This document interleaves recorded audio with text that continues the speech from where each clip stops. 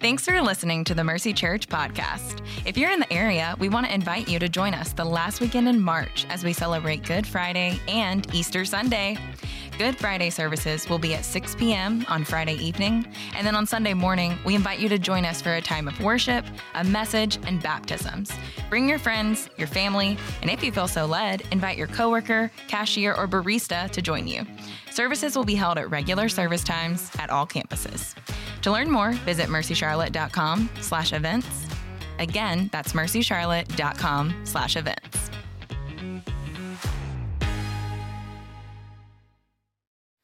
Well, good morning to you, Mercy Church. My name is Craig, and I can tell you that. That's about all I'm going to tell you, though, or my friend Scott over there will have to kill you.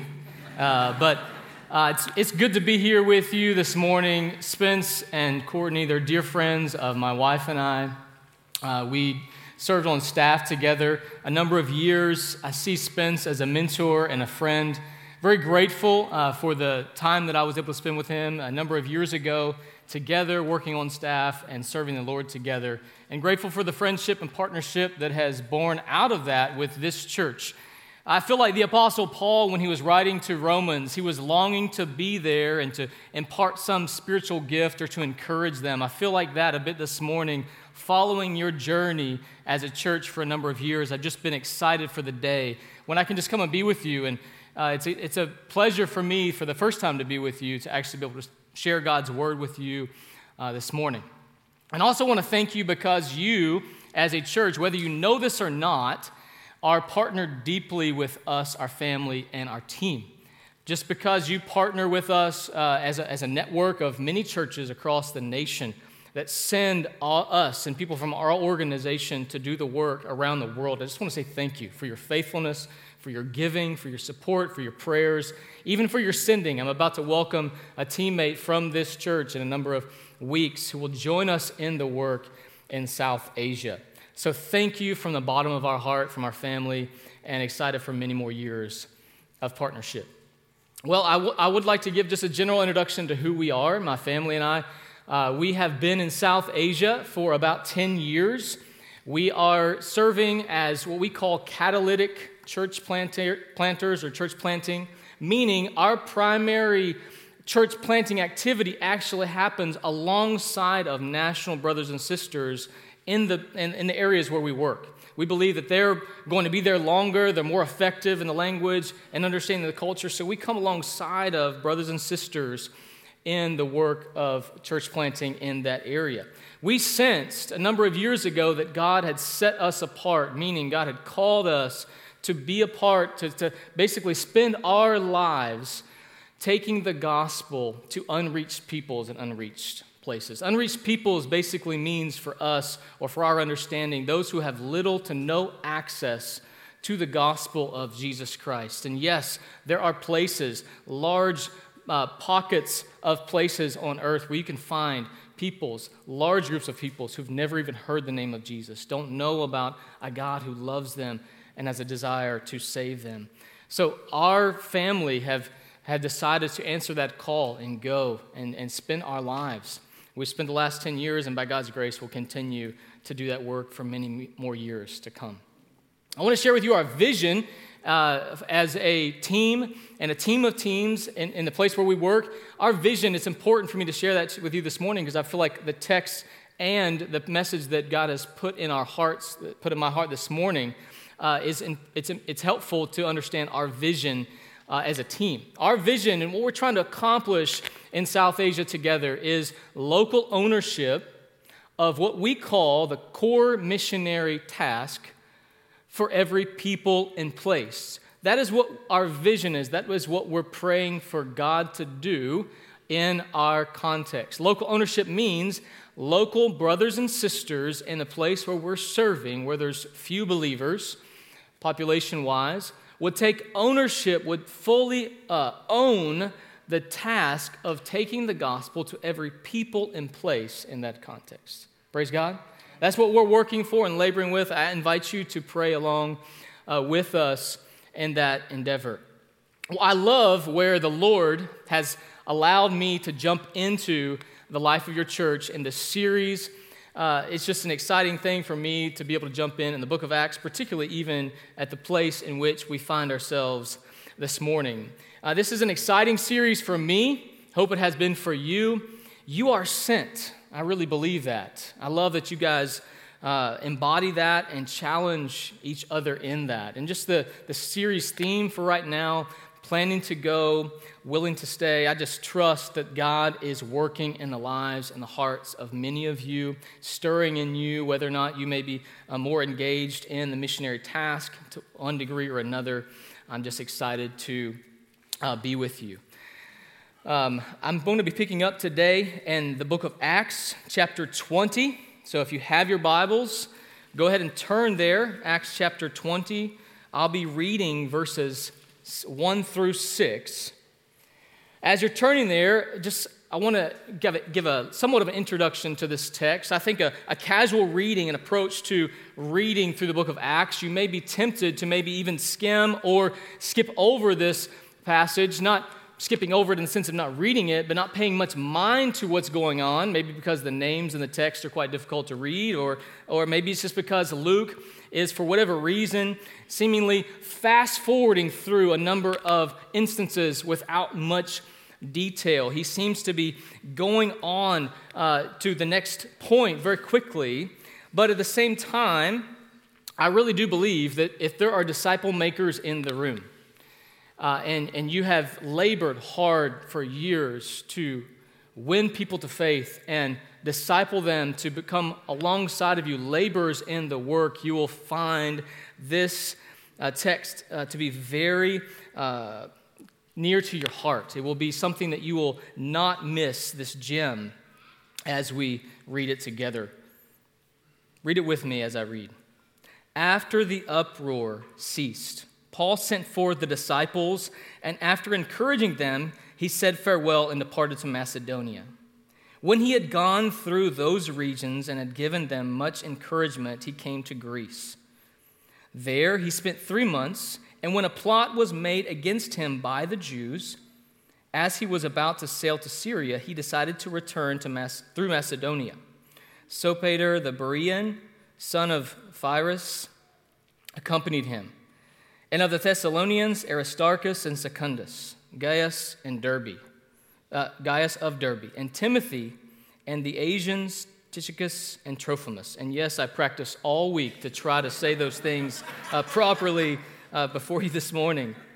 These went on ahead and were waiting for us at Troas. But we sailed away from Philippi after the days of the unleavened bread. And in 5 days we came to them at Troas, where we stayed for 7 days. Pray with me this morning, church. God, we are grateful to be able to open your word and to seek to understand what you have to communicate to us through it. We thank you for your Holy Spirit that guides our understanding. We pray that this morning, all that you have to say to us and to speak to us and open our minds to in terms of your word and the pattern that we see here laid out for us and how we are to do ministry, God, I pray that we'd be faithful to it. God, we celebrate the work that you've accomplished up to this point in the book of Acts, and we celebrate the work that you've done at this point in Mercy Church. We know that you went on to do much through these disciples of Paul, and we know that you will go on to do much through the lives of the people here at Mercy. We pray that you would continue to do that work through us, and we ask all these things in Jesus' name. Amen. Amen. Well, to get our minds warmed up a bit this morning, I just want to ask a few questions, food for thought type of thing. Just want you to get the wheels churning in your mind. What's the legacy of Mercy Church going to be? And what is the summation of your life going to look like, similar to what we see a picture of here in Paul? You know, I know we've all probably been watching the Olympics recently, so to put it this way, who are you going to pass the baton off to in your ministry? And is that person going to know which part of the race and how to run that race and which lane to run in once they receive that baton? Will those disciples know what to do? What's it going to look like when you get to the end of your run? Who's going to be there with you on your team? Who's going to be celebrating with you? Who's going to be taking the place when it's time, your place when it's time to hang it up? Where will your disciples be working? Or even better yet, we should ask the questions, will there be any disciples with you at the end of your ministry run, at the end of the time when the Lord calls you home? Where will you be sending them? Where will they be working? Or even which unreached peoples will they have engaged and have alongside of them, like we see Paul in this context? See, in this passage, Luke gives us a very brief overview of Paul's team activity, but then seems to slow down a bit. He's going very quickly through the events of what happens, but he slows down and mentions several names and places to where they came from. Behind every one of these co-workers is a story of how God worked through Paul and his teammates to reach the peoples of those places, and specifically those people mentioned, and how they came to be a part of Paul's apostolic team. I think the picture that Luke is trying to paint here is an incredibly committed group that are focused on a common task together. This morning, I really want to just zoom out for a few moments in this text and kind of look back of what God has done in the previous 7 chapters leading up to this point, and see how God has worked through Paul and through his team to the point of Paul having this robust team that he's sending here and there and everywhere. He entrusts this same pattern of ministry to his disciples, Paul did, and they were faithful to follow the pattern that was set before them. So that's what I want to discuss this morning. My big idea, the main point that I want us to discover here this morning, is that commitment to a biblical pattern of missionary work results in widespread advancement of the gospel among all peoples and places through the disciples we make. Commitment to a biblical pattern of missionary work results in widespread advancement of the gospel among all peoples and places through the disciples we make. My aim is to inspire you as a church to not just have missions on your calendar, but that mission would be the identity of this church. And my aim and my prayer for you as an individual, as a disciple maker, is that you would not just have mission activity on your checklist, but that you would have mission activity that would define your calendar and dictate your decisions. This morning, we're going to discuss 3 main things that we need in order to fulfill this great commission that God has called us to as a church, as individual followers of Christ. The first main thing we need, I think embodied here by the Apostle Paul, is we need a big vision. Now let's look at the life of Paul a little bit, particularly the call of Paul the Apostle. We all probably are familiar with Paul's background as a persecutor of the church. We know that he grew up as a Jew and did not immediately receive Jesus as the Messiah. But I don't want to focus too much on that. I really want to pay specific attention to Paul's calling to ministry. If you look at Acts chapter 9, we see the Lord describe Paul as a chosen instrument of mine to carry my name before the Gentiles and kings and the children of Israel. Fast forward to Acts 13, he says the Holy Spirit instructs the church in Antioch, where Paul was at the time, to release Paul and Barnabas, his teammate, for the work that he had called them to do. And then immediately in the next 7 chapters, up through 20, we see Paul implement this pattern of ministry that we're going to talk about specifically this morning. He started into this Asia region and preached the gospel in new places. Paul, articulating his own call to the Roman church in Romans chapter 1, calls himself an apostle, set apart for the gospel of God, through whom we have received grace and apostleship to bring about the obedience of faith for the sake of his name among all nations, among all peoples. That's how Paul understood his calling from God, but also in light of God's vision for what he was doing in the world. See, Paul caught a vision of God's vision and understood his call in light of God's vision and not the other way around. It's vitally important for us to do the same, to get those things in right order. What's God's vision, and then what is my vision as a part of God's vision? I just thank you, brother, for sharing this morning from the stage Revelation 7, 9, and 10. Because I believe that shares a picture for what is the vision of all eternity, the picture of what it's going to be like. I just want to read it again this morning and draw particular attention to a few things. After this, and this is Revelation 7, verse 9 and 10. After this I looked, this is John speaking, and behold, a great multitude that no one could number, from every nation, from all tribes and peoples and languages, standing before the throne and before the Lamb, clothed in white robes with palm branches in their hands, and crying out with a loud voice, "Salvation belongs to our God who sits on the throne and to the Lamb." Yeah. This is a vision of worship in the new kingdom. This is what it's going to be like for all of eternity. Every nation, tribe, tongue, and people, a multitude of them worshiping together the same Lord, the God who offers salvation to all peoples. Amen? Amen? Now, that is the vision for what eternity will be like, but the sad reality is there are places on earth where this is not the reality yet, which is why we are called to go and make disciples of all nations.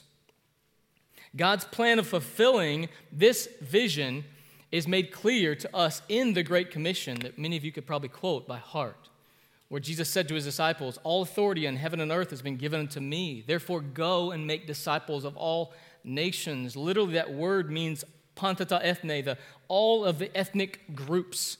Go to all of the ethnic groups and make disciples. Jesus commissions us as his disciples to go and fulfill this commission. Now, I know this is review for us this morning, but I want to put that call and that vision in light of the context where I'm coming from.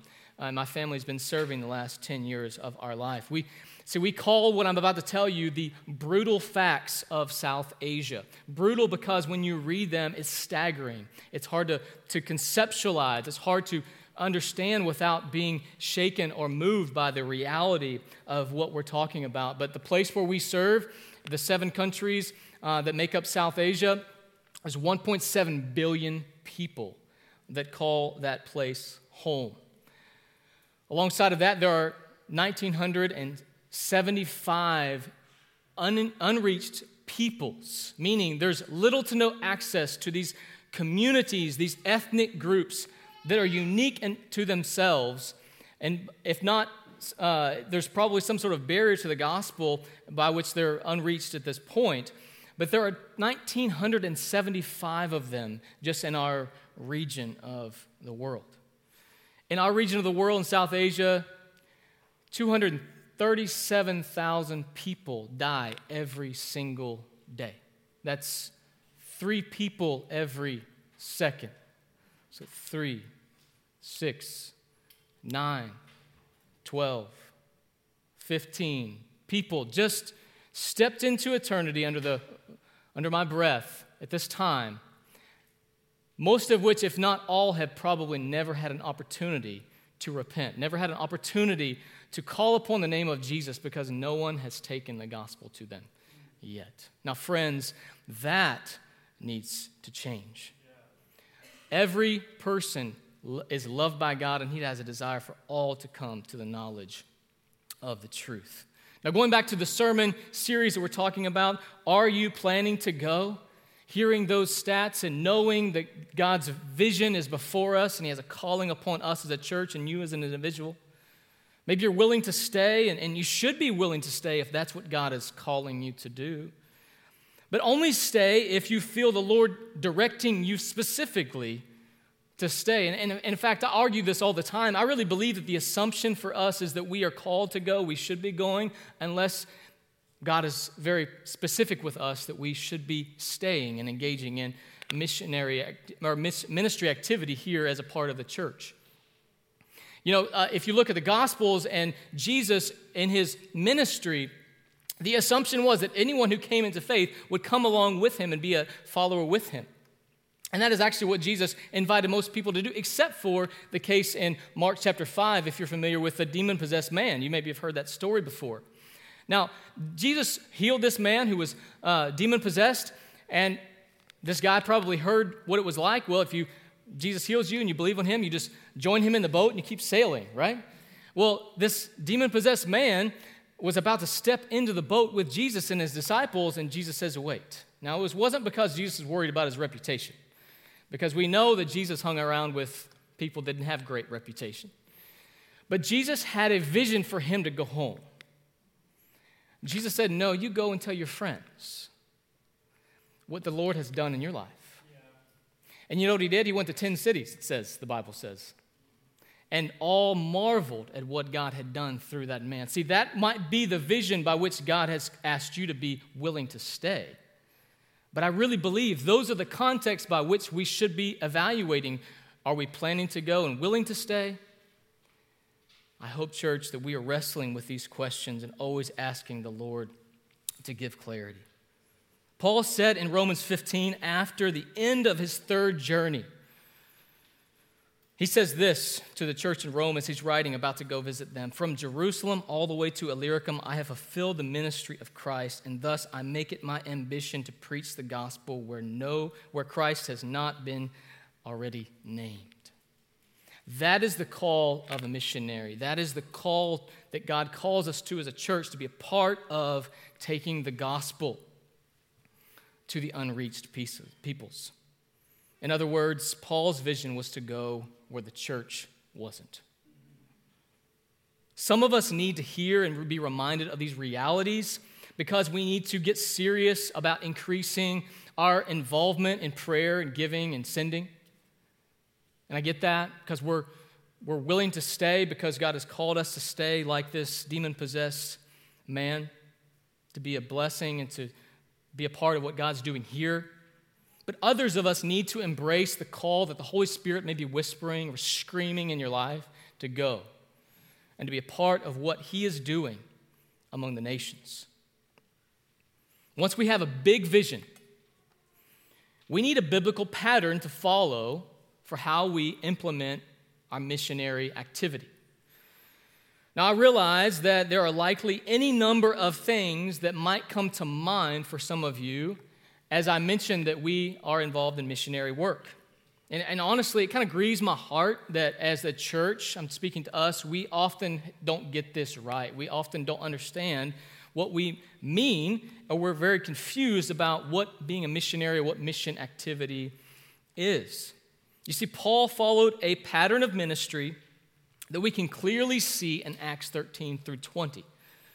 He makes reference to his perspective as well, many places in Scripture, and I want to share those, a couple of those places that I think will help illuminate us to how he approached his work as well. In 2 Timothy 2, verses 1 and 2, Paul says to Timothy, "And what you have heard from me in the presence of many witnesses." And it's quite possible that some of those witnesses he's talking about are the very people who I mentioned in Acts 20, verse 4, that I'm not going to repeat their names again because I'm afraid I'm going to stumble on them. But it very well could have been those witnesses that he was talking about. And the things that you have heard from me in the presence of many witnesses, entrust to faithful men. And the text literally could be men and women there, brethren, who will be able to teach others also. Paul's perspective on ministry was that he expected his disciple Timothy to remember the things that he had taught and to be able to teach those things to others also, who would teach them to others also, who would teach them to others also. Paul had a pattern. He had a set of teachings, a way about which he taught that he expected people to remember and reproduce. Now, either Timothy had an incredible memory, of which I would be ruled out if that was me in that context, or Paul's teachings were simple and repetitive in nature so that it would have been easy for Timothy to remember, oh yes, that's the set of 10 teachings on discipleship, and that's the set of 10 teachings on church formation that Paul is talking about. See, I believe the latter, that Paul had a way of simply using a pattern of ministry that his disciples were able to implement and follow.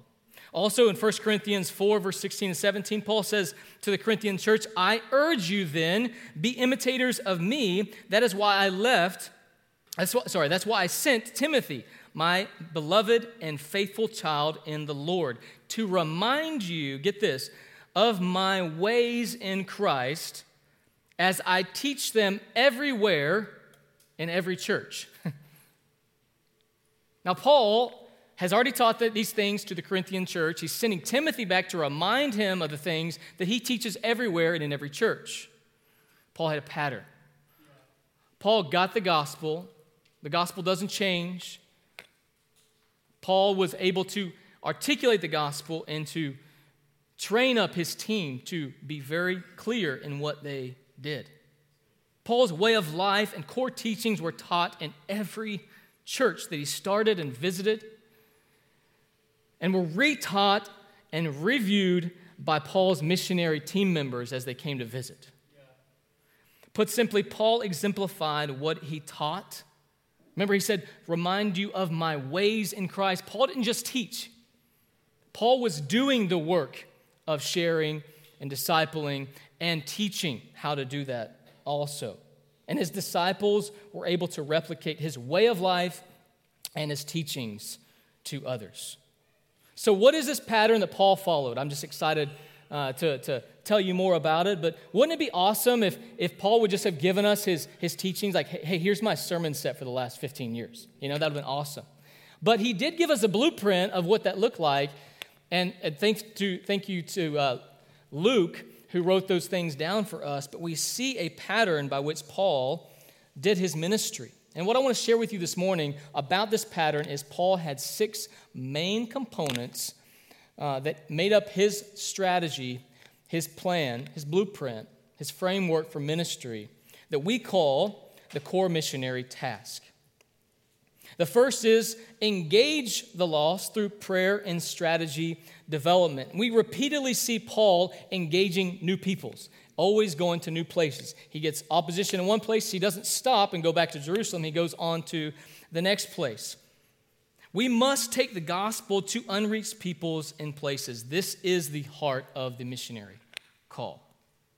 We need to gain a heart for the task of unreached peoples, of reaching unreached peoples through prayer. Listen to what Elisabeth Elliot, author and wife of the late Jim Elliot, missionary to South America, said about prayer. Prayer lays hold of God's plan and becomes the link between His will and its accomplishment on earth.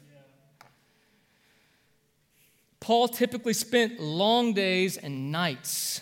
Just read the passage right after the one we just talked about the long nights, if you're curious about that.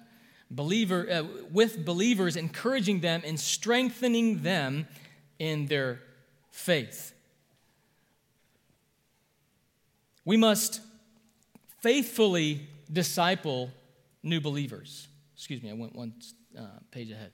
We must engage the lost through prayer and strategy development.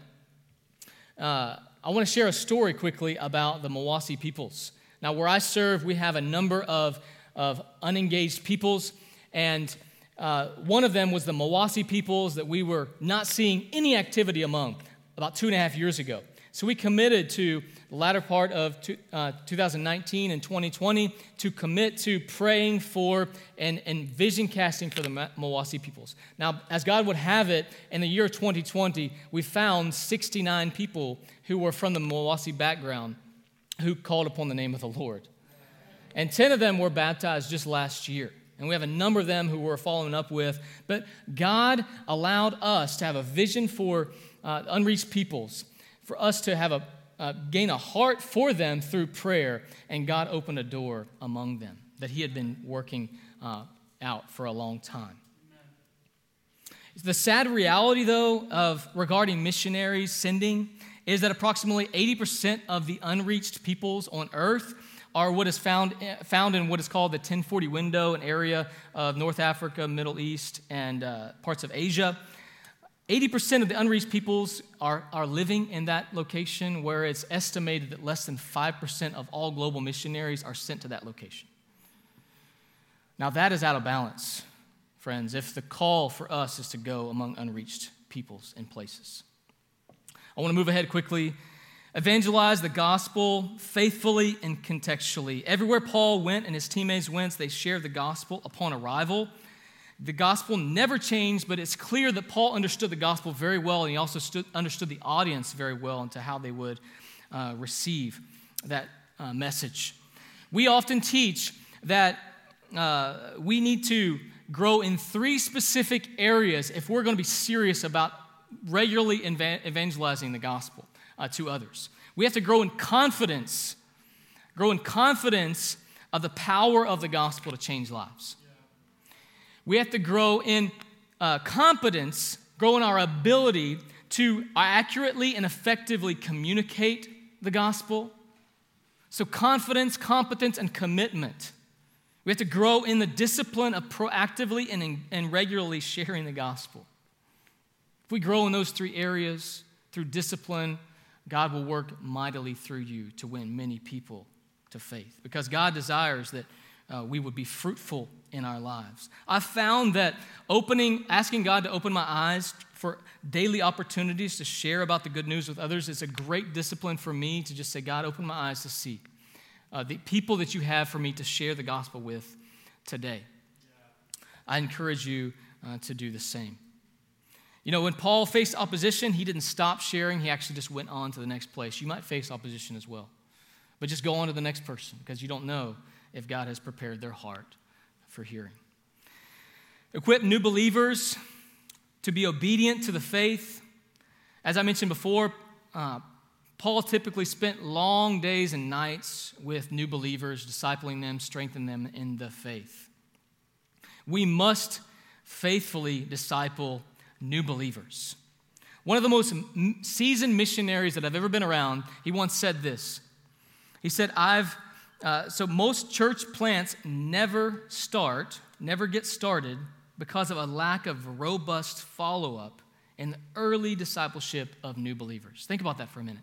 Most churches never get started, he's talking about in our context, because of a lack of robust follow-up in the new believer's life. Who knows what God would have done if we would have laid a better foundation in the lives of our disciples? Let that not be the case of this church. Let us plant many churches, all the churches that God has intended for us to plant, because of our faithfulness in the area of discipleship. Yeah. We must establish healthy churches, reproducing churches in new places. We see that Paul, everywhere he went, he was engaged in the missionary task, and he always left behind a church. There's no other designation we find in Scripture of the people that called upon the name of Jesus that Paul left behind, but a church. He planted churches in these new places. And let me just ask you for a minute. Just put yourself in the context of some New Testament church growth context. If widespread persecution just broke out in this area, in this region of the world, so that all of us were scattered, no longer able to meet in this area, we're all scattered to different places throughout North Carolina in this region, and there was no church where you landed, would you know what to do to start a church? Would you know what it takes for you to engage, evangelize, disciple, gather people together for the purpose of worshiping the Lord and growing together? The answer to that should be yes. That we would know what to do on a very simple level. That we would be able to gather people together and worship the Lord together. Yeah.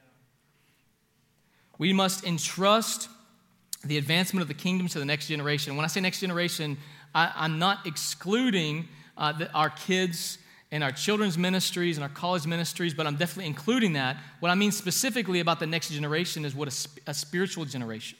As Paul entrusted the work to Timothy and to other disciples, are we ready to entrust the ministry on to the next spiritual generation of our church? To be planting 100 churches as Mercy's committing to here in the surrounding areas, or be a part of sending your best to be a part of what we're doing in South Asia.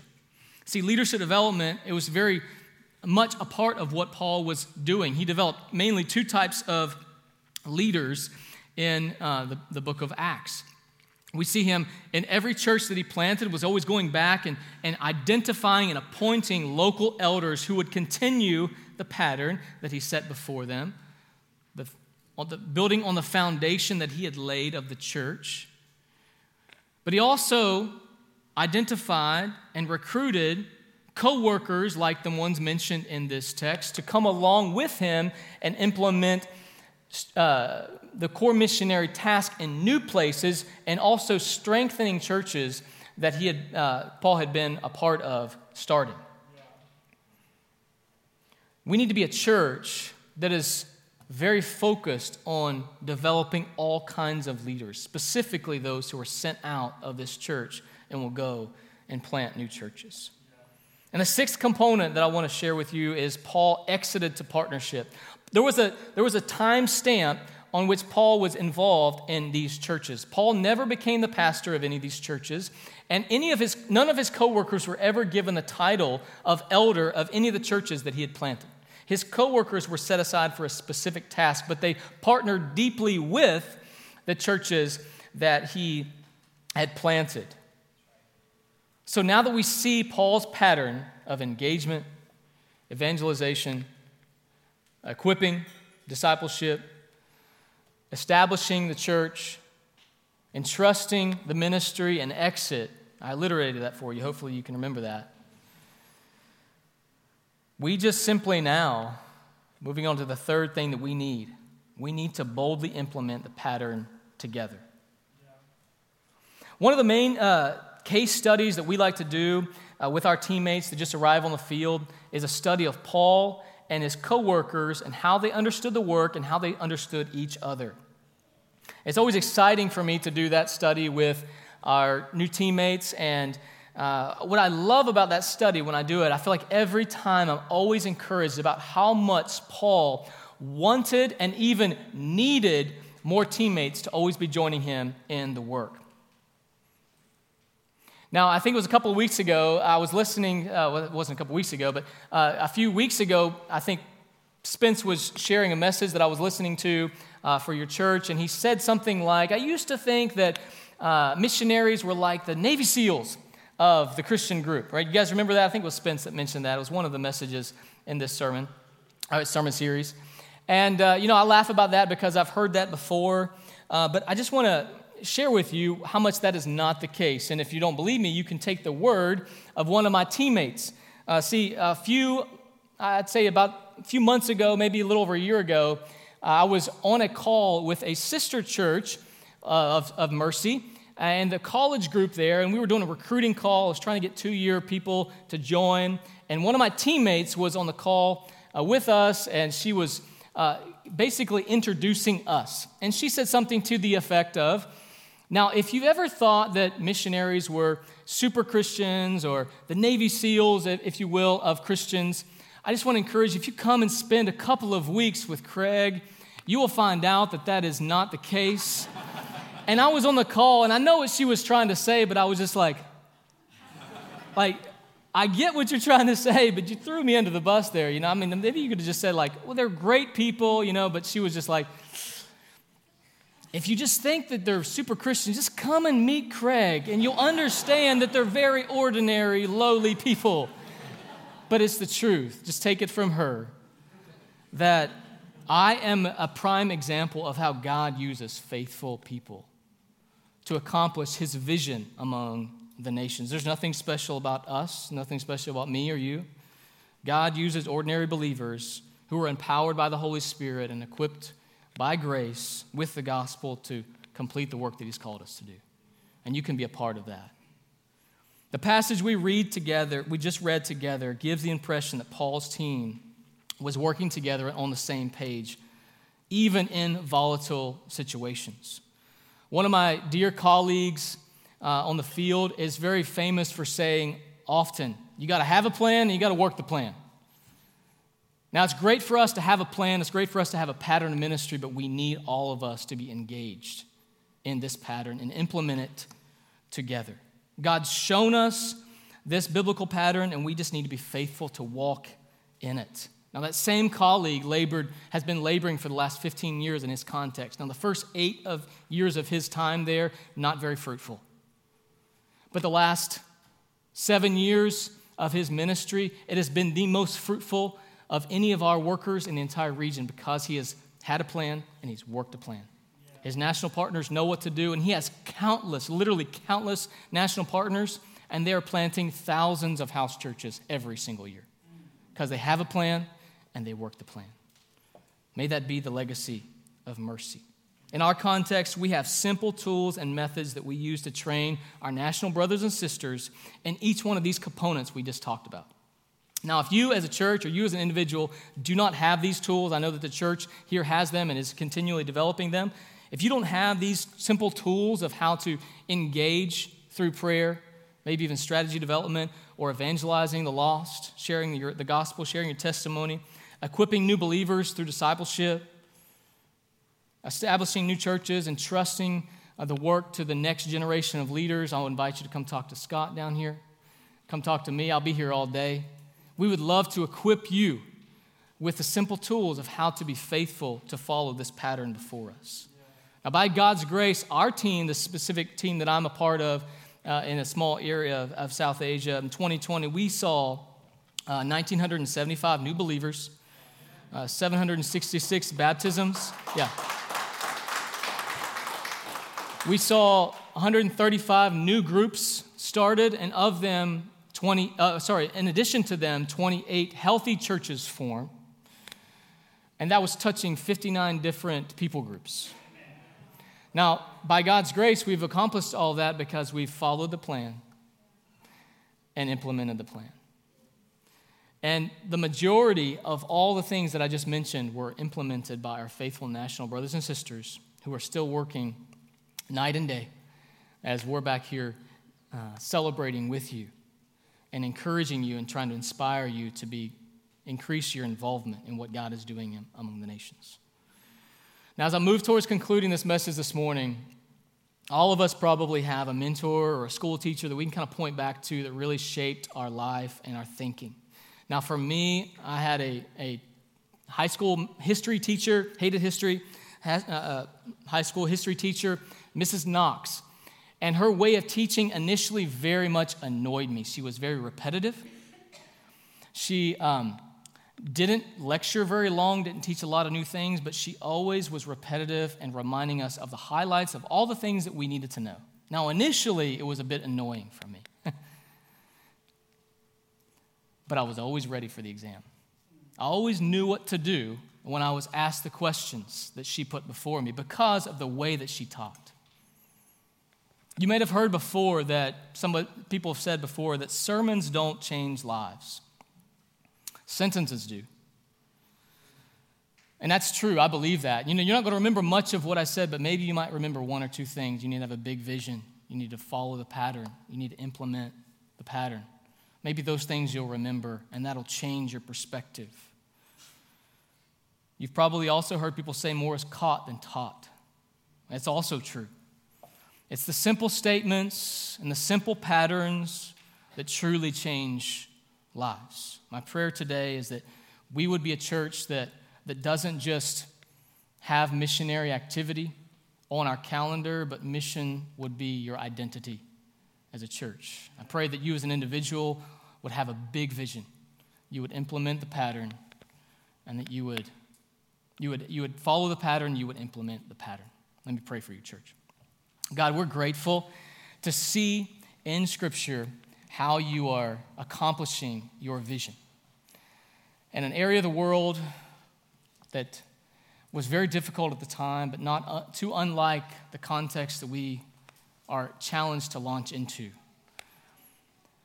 Now, Father, I pray for us as a church and as individual followers that we would be faithful to respond to the vision that you set before us and the commission to go. That we'd be planning to go and willing to stay if you call us, but I pray that you would make it clear.